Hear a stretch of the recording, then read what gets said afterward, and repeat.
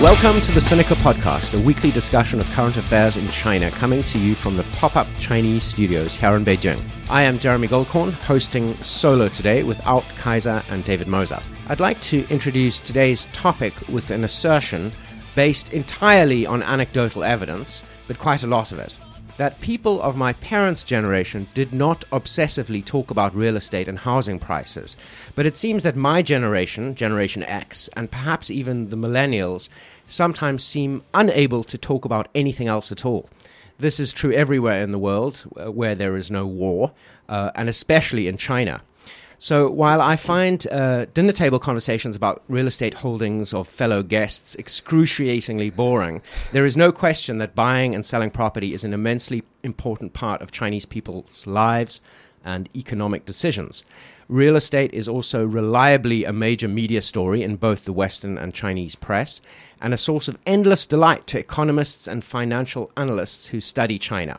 With me today to discuss aspects of the real estate business in China are China correspondent for American Public Media's Marketplace, Rob Schmitz, who has covered many aspects of the real estate industry in China, from ghost malls to land seizures. Rob has been on the show previously and is perhaps best known as the man who debunked the claims of the highly successful showman and fantasist Mike Daisy about the treatment of workers in factories that make iPhones. Welcome back to Sinica, Rob. Thanks, Jeremy. Also joining us today for the first time on Sinica is Timothy Coughlin, Associate Director of Luxury Retail at Savills, the global real estate consultancy, and proprietor of Mousesuit.com. Welcome to Sinica, Timothy. Thanks for having me, Jeremy. So let's start talking about real estate with one of the topics that the Western press loves to cover, which is ghost cities and ghost malls. Are they real? What do they mean? How silly is some of the media coverage of them? How much empty housing is there in China? Rob, perhaps you can start with that. Well, my coverage has been particularly silly. I've covered in the past year. I've sort of traveled around and revisited a few of the cities that I'd visited earlier in my tenure at Marketplace, which was I came here in 2010. And the first story that I did when I came to China in 2010 as a reporter was to go to Ordos, because at that time there were a lot of media stories about this city in Inner Mongolia that was completely deserted and made for perhaps 500,000 to 1 million people. So it's around the size of Pittsburgh in the United States, and there wasn't anybody living there. And everyone was saying, oh, this is a sign of a looming property crash. And so I went there and made some observations, did a couple stories, and then I recently went back there.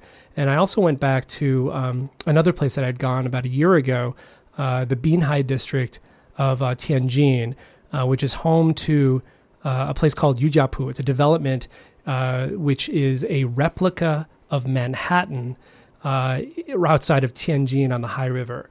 And developers basically took an island and they shored it up and they made it to look like Manhattan. And they wanted to build sort of like there was going to be a Rockefeller Center, a Lincoln Center, World Trade Towers.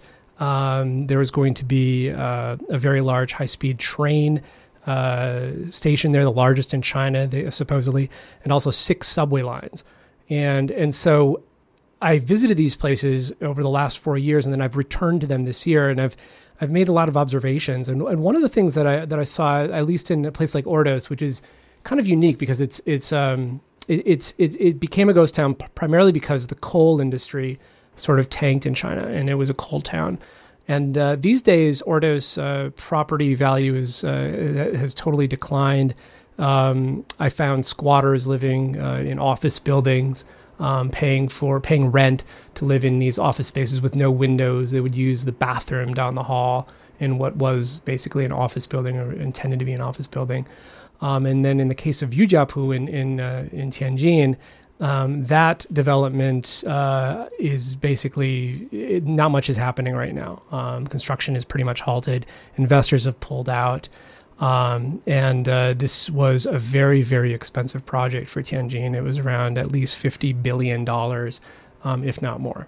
And how representative of the situation are these two places? I mean, are there many other places around China that are similar? Well, Ordos is sort of a freak show. I think that Tianjin is maybe a little more representative, but I think they're both extremes. However, when one travels around China now, if you just get out into the third, fourth, fifth tier cities, it's inevitable that you run into these luxury condo projects. They're usually near an airport, and they're oftentimes empty.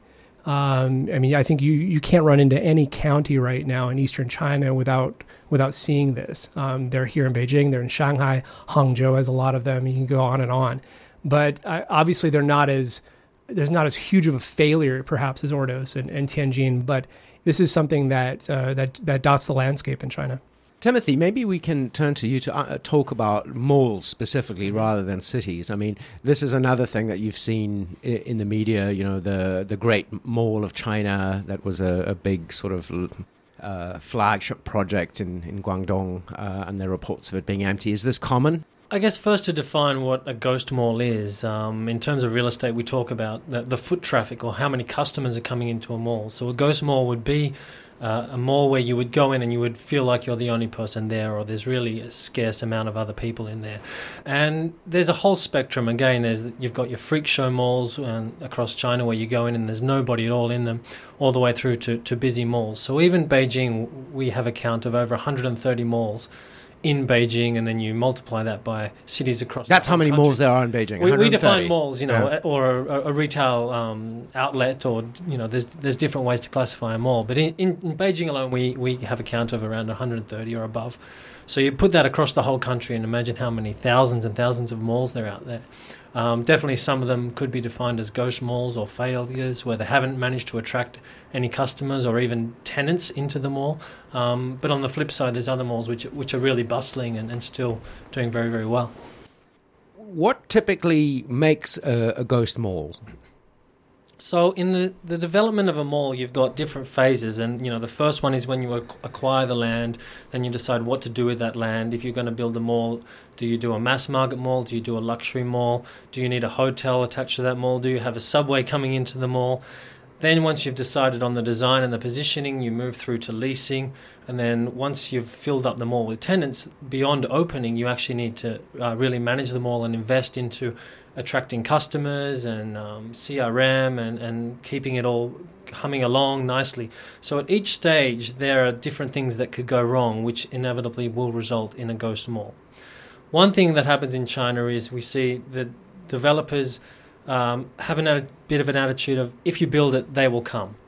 And they may just have a piece of land. They may not do the proper research and due diligence into that consumer catchment. What type of mall is best suited to that area. They simply build the hardware and the building and then try and fill it up with tenants later and make it work. And often that doesn't happen. Perhaps in the past days of department stores and state-run malls, etc., it was easier just to do that, build it, and the local population will come through lack of other alternatives. However, these days you've got a whole range of modern international shopping centres all the way down to still the somewhat outdated department stores, and to compete for customers now who are more mobile, have cars, and will drive to somewhere for a better experience, applying the old model of we will build it and they will come doesn't work necessarily. So, I mean, a question for both of you. I mean, do you see this phenomenon changing? I mean, what you describe in retail is also true for residential housing, is it not? There are a lot of empty residential buildings that, may have been actually sold. People may own them, but they're sitting empty. There's nobody using them.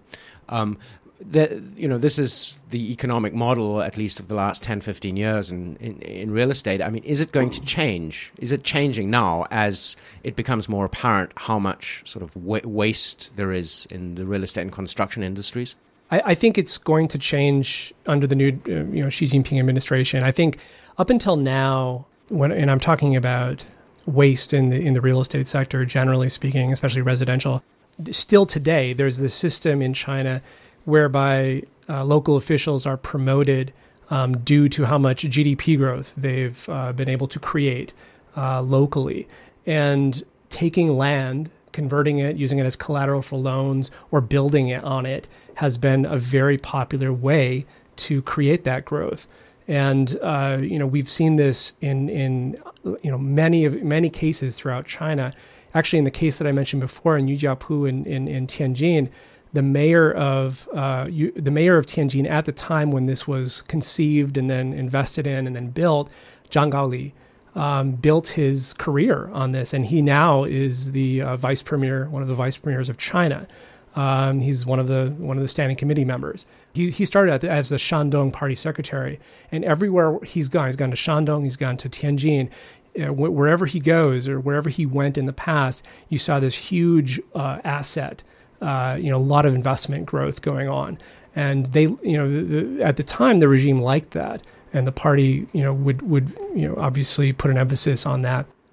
What will your take be on this, Timothy, observing it from a sort of a very practical point of view in the industry? Sure. I believe there's room for a little bit more regulation on the policy side, where governments will give land to shopping mall developers on condition that they do these proper marketing studies and then build it for local catchments, or build it with the proper positioning that makes sense for their environment. Because there's a certain degree of development I see that's going on is where someone's just acquired the land and without thinking and too much planning, they just follow the build it and they will come mentality.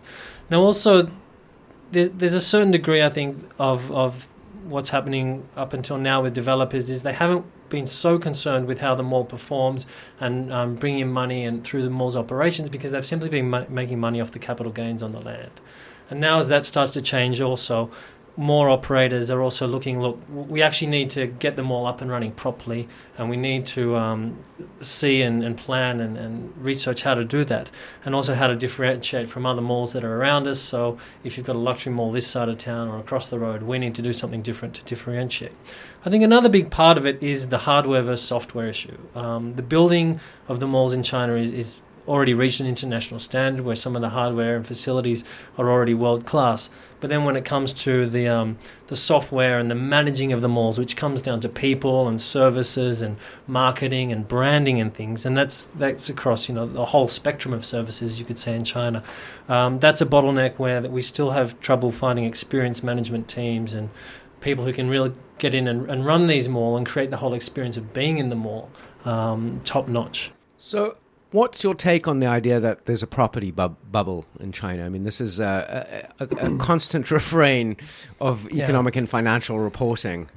Well, I don't know. I think you're right. And we're at an interesting time right now because this year we've seen a decrease in land sales by about a third throughout China. We've also seen a slight dip in the price in the price of real estate, the value of real estate in China. A lot of folks think that because the economy is not crashing, because these are slight modifications to what was happening before. And in a bubble scenario, if you have any sort of negative news, usually what happens is things will just crash, and that's not really happening yet in China. And so Yukon Huang, the economist from the Carnegie Endowment, who also has one of the best English names around of any Chinese person I know. Yes, Yukon. Yukon. It is. He recently had an op-ed in the Wall Street Journal where he dispelled any sort of idea that the property sector in China was crashing. And the reason that he said that was that, and I sort of agree with this, that we've only had around 10 years in China where land has been privatized, where there's been private ownership of land, or rights that kind of get to the point where people can privately own land. And in his words, in that time, we've seen the true value of land in China, and that he believes that this is actually the value of land today is what it's worth. Is about right. Yeah, it's about right. And because basically what, in his opinion, the socialist system was basically hiding the true value of land in China. So I think that's an interesting point. The one thing that scares me, though, a little is that because Chinese have so few options of where to invest their money, property has always been used as sort of a big bank for people. And if and when Chinese have more options for investment opportunities, whether it's investing abroad or whatever, I wonder what's going to happen to the real estate market, because it's no longer a de facto bank. by many Right. Chinese. I'd like to ask you, Timothy, about where prices are headed. But before that, I'd just like to raise an issue I have with a lot of the Western reporting on Chinese property bubble, or so-called, on the terrible disasters that are about to befall the Chinese economy because of runaway real estate or this type of thing, which is that I think there is a misunderstanding, at least outside of China, in a lot of economic analysts about how real estate is bought here. And people tend to think that, okay, the global financial crisis is something, that was caused by a property bubble, therefore it could have happened here, which really doesn't understand the fact that most people pay cash. They don't have, for residential, they don't have mortgages, or the mortgages are very light. So, even if the thing is worth nothing, it's not actually going to be a problem for them. As long as they have enough to eat, they can just wait until the market rebounds. Right. It's not a leverage bubble. No, it's not a leverage bubble. Right. And, pretty much every Chinese family I know, unless they're actually begging on the street, somebody in the family has got a sock underneath the bed with like 200,000 renminbi in it. And, this fact is not noted, I think, in media coverage of property bubbles. And it makes a big difference, doesn't it? Well, there's so many intangible, there's so many things that aren't written down, that aren't documented in China's economy. And another thing that isn't documented is sometimes folks will get, they'll put a ton of money down. They'll even buy the property outright with money that's been lent to them through a network of family or friends, or maybe some sort of shadow banking group at a very high interest rate because they couldn't get a loan elsewhere. And that stuff worries me too, because I think that all of these aspects of the gray economy in China make me, unmeasurable. We don't actually know. We what's don't going know, on. and I think it's hard. You can only speculate as to what might happen. Okay, so let's turn from speculation to Timothy. And can you tell us what's actually happening with retail prices? How the malls, are they rents going up, or? Yeah, I mean, without wanting to give a wishy-washy answer, it really depends. The top malls in I sense speculation. The top malls in the top cities in China, the demand by retailers to get in there is still exceeding supply. And so in the top malls, absolutely rents are going up.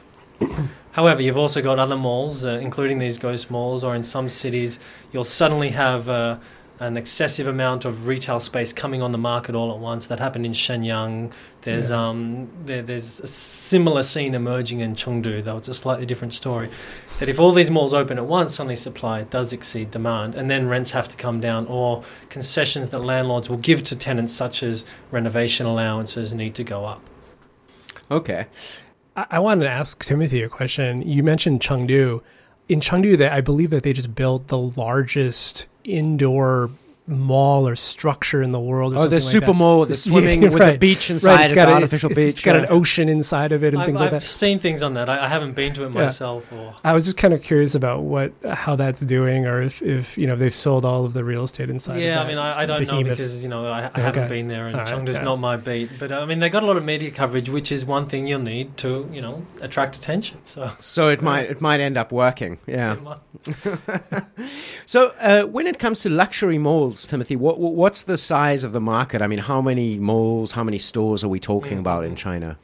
There's a whole range. It depends on brands and what they can do. Some of the more what we call the first tier luxury brands such as Chanel or Vuitton or some of these big ones, part of their brand positioning is not being too accessible. So they may not roll out stores in 50 or up to 100 stores across the country. They may just choose the top 20 or so cities to open their stores, and then make customers go to them as part of their value proposition.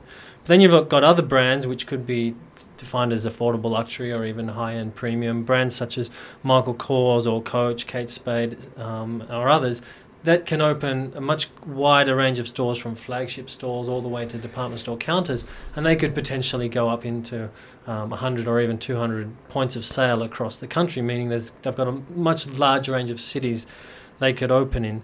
Generally, you look at the first-tier cities such as Beijing and Shanghai. Shanghai right now has about 6 or 7 luxury-defined malls, and that's probably almost capacity. And Beijing's probably got less than that, maybe around 5. So Beijing, Shanghai are getting to the point where there's enough dispersion of the luxury brands and the stores across the cities that they're now the brands are moving into the second and third tier cities, looking for more development opportunity. And do they actually make money at these stores? But, I mean, you sometimes hear stories that people just go to the stores to check it out and then they actually buy when they go overseas or they buy online.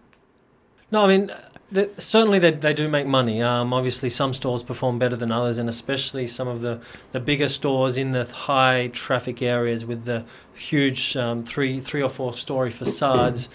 Even if the store itself is only 1 or 2 stories, some of those stores are also put there as kind of marketing collateral where we know people are walking past this store. We know it's a major thoroughfare for tourists and Chinese. So we need a big impact store in that area, even if that's just to get in the consumers' heads so when they go overseas. 2010 to 2012, the luxury brands were seeing record growth in China, hence the kind of land grab and the push to expand while they can. Since then, 2012, the last few years, the market has been maturing, so growth has slowed to a more kind of normal, the new normal level of growth and how much money they're going to make. And I guess the anti-corruption campaign has had a very big effect on luxury brands. Well, it did. So it's put the wind into consumers, and a lot of gifting has kind of slowed, or people are preferring to buy overseas. And there was kind of a triple whammy with that came in 2012 with the anti-corruption campaign. Around the same time, you have the easing of travel restrictions, and Chinese can get easier visa access to get into Europe and the other countries so they can do their shopping easier overseas. And also by 2012, there was just so many more brands and entrants in the market that the pie for everybody was divided much more. So those 3 factors together have slowed sales for the brands. And another question about luxury that I'd like to direct to both of you, but first to you, Rob, because you live in Shanghai, right? Yes. And Shanghai is, the shopping city of China, well known for its materialistic citizens. Yes. So there is a story that occasionally appears in the media that rich Chinese are starting to tire of bling bling, and they no longer want a big Hermes belt with a big gold H on it. That they're starting to develop a taste for more subtle things and more obscure brands. Does this make any sense? No, I still see these things all over Shanghai, and that's news to me. I didn't see a story like that. I mean, I think Shanghai is always going to be one of these places where that's what you see when you walk down the street. That's what it's for. That's what it's for. Shanghai's there. So that Shanghai's there for Hermes belts. So you can watch someone hold their chihuahua in a coach bag in the same hand. I think, and it's interesting. The luxury malls in Shanghai, at least as far as I'm concerned, I've noticed at least they don't seem to be doing poorly. I mean, they seem to be not only doing well, but they've been building a few more in areas that are the posher areas of Shanghai. So I think that Shanghai, in many ways, in every respect, is so separated from reality in China, and in this respect as well. What would your take be on that, Timothy? Shanghai is definitely a bit more bling, and one thing we see in Beijing is with the more artists and culture and things like that, which is different from Shanghai, is the Beijing consumer is a little bit more willing to go avant-garde and display their personality through less logos and more brand names. Also government, very heavy influence in Beijing, and you don't see many government officials getting around in pink blazers and so not after people started posting photos of NPC delegates wearing Hermes belts. There was a young lady changed. who appeared in a pink number, but the gentlemen especially, and gentlemen's market the men's fashion accessories market in China is bigger than most other countries, but it tends to be more demure colours and things that they're going after. Although they do like the belts with the letters on them. Yes. And just one thing on what you said about the Shanghai luxury mall. So an average lease for a big store in China, a big luxury or other fashion store, is a minimum of 5 years and could be 5 to 8 years. So brands opening new stores are looking at a long-term horizon in China. And with the speed of change in China, can you say that 8 years down the line luxury won't be back in favour? So it's really not just a quarterly play, which necessarily is what the analysts and the stock guys are looking at, but these retailers are looking at more the long-term play for China. Okay, makes a lot of sense.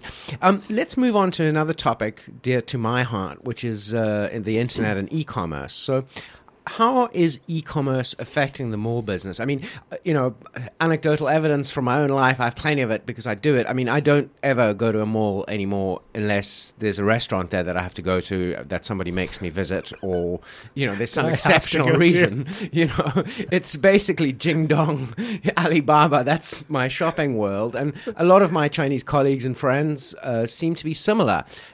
Is e-commerce going to destroy the mall as we know it? Well, e-commerce has already completely disrupted the mall. I wouldn't say it's going to destroy the mall. I think for more ubiquitous products that you don't need to go and try, you've used them before, definitely it's much more convenient, especially to buy on Taobao, Jingdong, etc. But shopping is still an experience, and especially for fashion. People want to go and look at it, try it on, turn around in front of the mirror. And I think there will always be a place for shopping malls. The malls are worried about e-commerce, and some of the work we're doing now is working with malls to help them get O2O savvy, or how to plug into the digital world. O2O meaning? Online to offline. Online to offline, meaning they see a thing on the internet and then they decide to go to the store. Well, exactly. I mean, the new kind of the future that people say of retail is omni-channel retail, where you can order online but pick up in the store, or you can deliver it to your house from an e-commerce purchase, but if it's the wrong color or size, you can take it back to the store. So there, the store in the mall acts as the logistics hub for e-commerce. So that's where both online and offline all just come in, and it's a bit technical. It's all possible with today's technology to do it, but there's a whole lot of back-end system that needs to happen. And how retailers and shopping malls are all adapting to that and setting up their systems is really what's driving the new wave of retail. The mall is not going away, Jeremy. The mall is not going away, and neither here nor in America. Oh dear. What about, can we talk a little bit about showrooming, which I understand means when somebody will go to a store because they want to actually have the experience of seeing the item, but then they won't actually buy it there, they'll go and buy it online. Is that a common phenomenon in China? I mean, it's an emerging phenomenon around the world. What we're seeing also a little bit coming out this year as data analytics and the companies and retailers start to understand more what we call the path to purchase, is how you use your different digital devices or you go into the store to ultimately make that purchase either online or offline. So we're also seeing what's called web rooming now, where you first browse on the web and then you go to the mall to buy what you want. So both these different things are happening, and yes, it happens in China as well.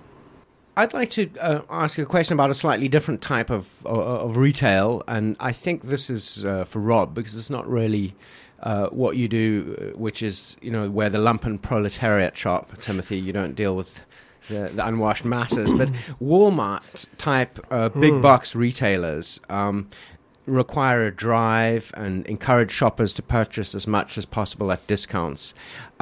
Rob, what's your take? How much has this kind of terrible phenomenon infected Chinese cities? And is its development being threatened by e-commerce, do you think? That's a really good question. I don't have an answer to that. This is not something I've studied very well. Because a lot of the stuff that I do on Walmart has to do with the labor at Walmart. My sense is that Walmart, I think, will always be popular among the masses because it's basically based on these great deals you're going to get if you go on Saturday and you clip a coupon, or they have a huge sale or the discount item, and I think that obviously appeals to Chinese consumers and Chinese shoppers. And so I think, as far as they'll have that, I mean, I think they're going to do quite well, and they are doing quite well. They're expanding, in some ways exponentially in China right now. So basically a good deal. I don't know, Timothy. What do you think? I think it's I think Walmart is one of these things that just does well because of the great deals they have and the its impact on the entire economy, because it can get those deals. It can force its manufacturers to sell at a very low price, and that's just what they do. I mean, one common trait for Chinese consumers that stands them out is their willingness and fanaticism almost to hunt for a bargain and get a good deal.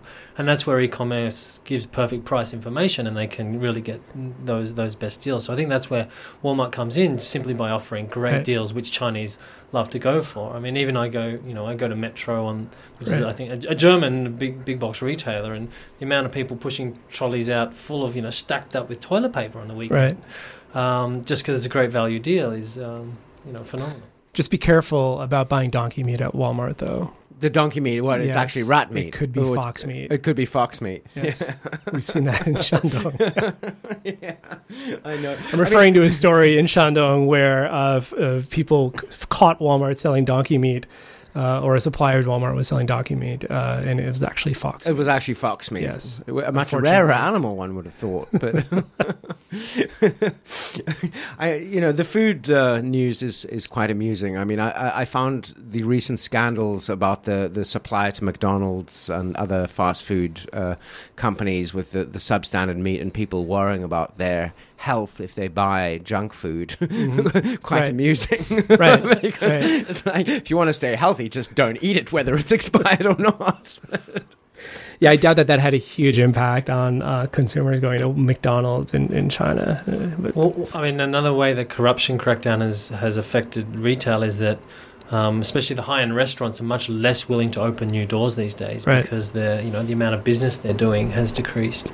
Right. Yeah. And that is a phenomenon that seems to be very well documented. I mean, every single authoritative source I've seen seems to think that high-end restaurants are having a tough time. And so that's one area where rents would generally be going down. Would be going down. Right. Okay, we're starting to reach the end of our time, but I'd like to do a horrible thing to both of you and ask you if you would care to make any predictions about the Chinese real estate market of any kind. Whether it's whether ghost cities will rise like phoenixes and become alive again, the direction of the pricing in retail or residential property. Is there anything you think will happen in the future that perhaps people aren't really paying attention to that you might be able to talk about? Well, I don't think that there's going to be a real estate crash in China anytime soon. All right, you said that. Yeah, it's on the record. I stand. It's on the record. I don't think that that's going to happen. Okay. I just looking at all the things that I've seen. I think that a lot of times these media reports, including mine about ghost cities, and China's always sort of misunderstood by a lot of people just because of its sheer scale.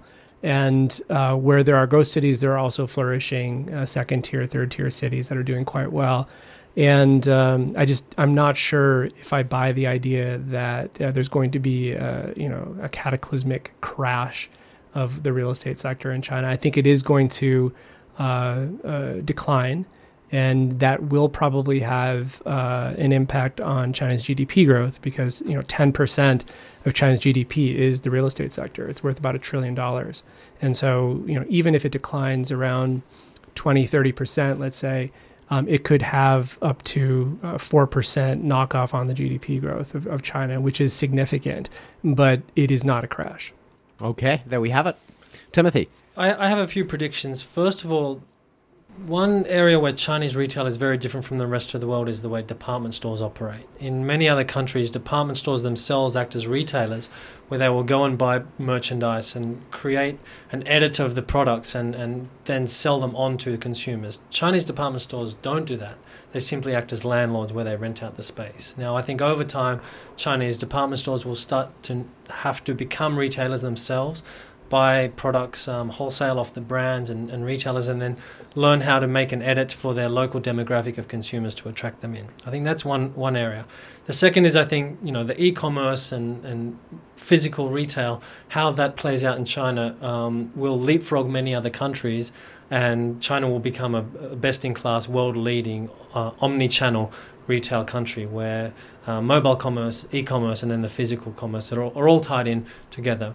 And I think over the long term, going back to what I said about the retailers looking more into the 5 to 10 year range, I think the cities will mature and the shopping malls will the ghost malls will die off because they're not succeeding. overheating, and the strong malls will consolidate, and over time retail will just move into a growth period, but it will not be so frantic. It'll be more slower growth. Thank you, gentlemen. That's you're very honourable for answering a question like that. Let's move on to the final section of the show, which is recommendations. Rob, what you got for us? I wanted to recommend a movie that I have not seen yet, but I know is going to be a very good film. It's premiered this past weekend, I believe, at MoMA in New York City. It's a film that was made by a local Lawai here in Beijing, Jocelyn Ford, who used to be the Marketplace reporter in the beginning of the 2000s. The film is called Nowhere to Call Home, and it's a film about a Tibetan widow who has a 7-year-old son, and she sells trinkets here in Beijing, and it's about the treatment she has here in Beijing, as well as the poor treatment she has within her own village back home in the Aba prefecture in Tibet, where her whole family is sort of bullied because the family only had girls. And so it really tackles some topics that haven't been really approached either in China nor in the Western press, because I think Tibet is oftentimes seen in very extreme ways, both by the West and here in China. And here is a film that appears to be treating this topic with a more nuanced kind of eye. And so I'm really, really excited to see this film. Oh, that sounds great. I would second that as somebody who hasn't seen the film, but I've known Jocelyn's work for many years, and I am looking forward to seeing it. Thank you. Timothy? Sure. A couple of blogs. When I have time, I like to post stuff up on my blog, which is mousesuit.com. Another one on the fashion, luxury, and consumer industries is Jing Daily. Jing Daily, right? Jing. They're a good one. For real estate, Ming TND has a lot of real estate coverage, and then just to get an insight on the global luxury retail industry, there's a great book called Deluxed. I think it's by Dana Thomas. It's not China specific, but reading that will give you a good insight to my world. Fantastic. Thank you. I would like to recommend today an old blog from the what we have referred to as the golden age of English language blogging about China, which is ESWN, Dongnan Xibei, or Zona Europa, which was one of the finest blogs ever in the whole universe, and covered China from about the same time that I started Danwei, about 2003. Roland Song, the blogger, hasn't posted, I think, for more than a year. And Roland, if you're out there somewhere, I'd love to know what you're up to. But the archives are quite phenomenal. I mean, Roland translated most of the best and most interesting Chinese commentary for many, many years. Huge translations that he often would do, within hours of their being published, and he'd find stuff that nobody else had. And he's still really unrivaled, I think, in English language blogging about China. That used to be my favorite blog on China. Not Danwei. Yeah, no. Danwei, of course. I guess it was a tie, maybe. But when did his blog start kind of trailing off? Well, it's been going for a few years, and I mean, I think part of it was he had family things to take care of, and part of it was that, I mean, the same thing happened to Danwei in a way, was that we started to realize that, at one point it was there were only a handful of people translating stuff from the Chinese internet, but now you have hordes and hordes and hordes, ranging from Chinese people themselves, foreign students of Mandarin, to the big papers, the FT, my own organization now, and New York Times, the Wall Street Journal. I mean, then they all have so much China coverage compared to those days. So, Jeremy, do you think there's a bubble growing in the English translation of Chinese blogs? You know what? I think it burst already. I think, at least when it comes to monetary value, it burst already. So it's good you got out while you could. Hey, I'm still in. I just work for somebody else now. Okay, on that note, Timothy, Rob, thank you so much for being on this show. And, I did say that people talking about real estate over dinner was boring, but I think our conversation wasn't. So thank you very much. Thanks, Jeremy. Thank you.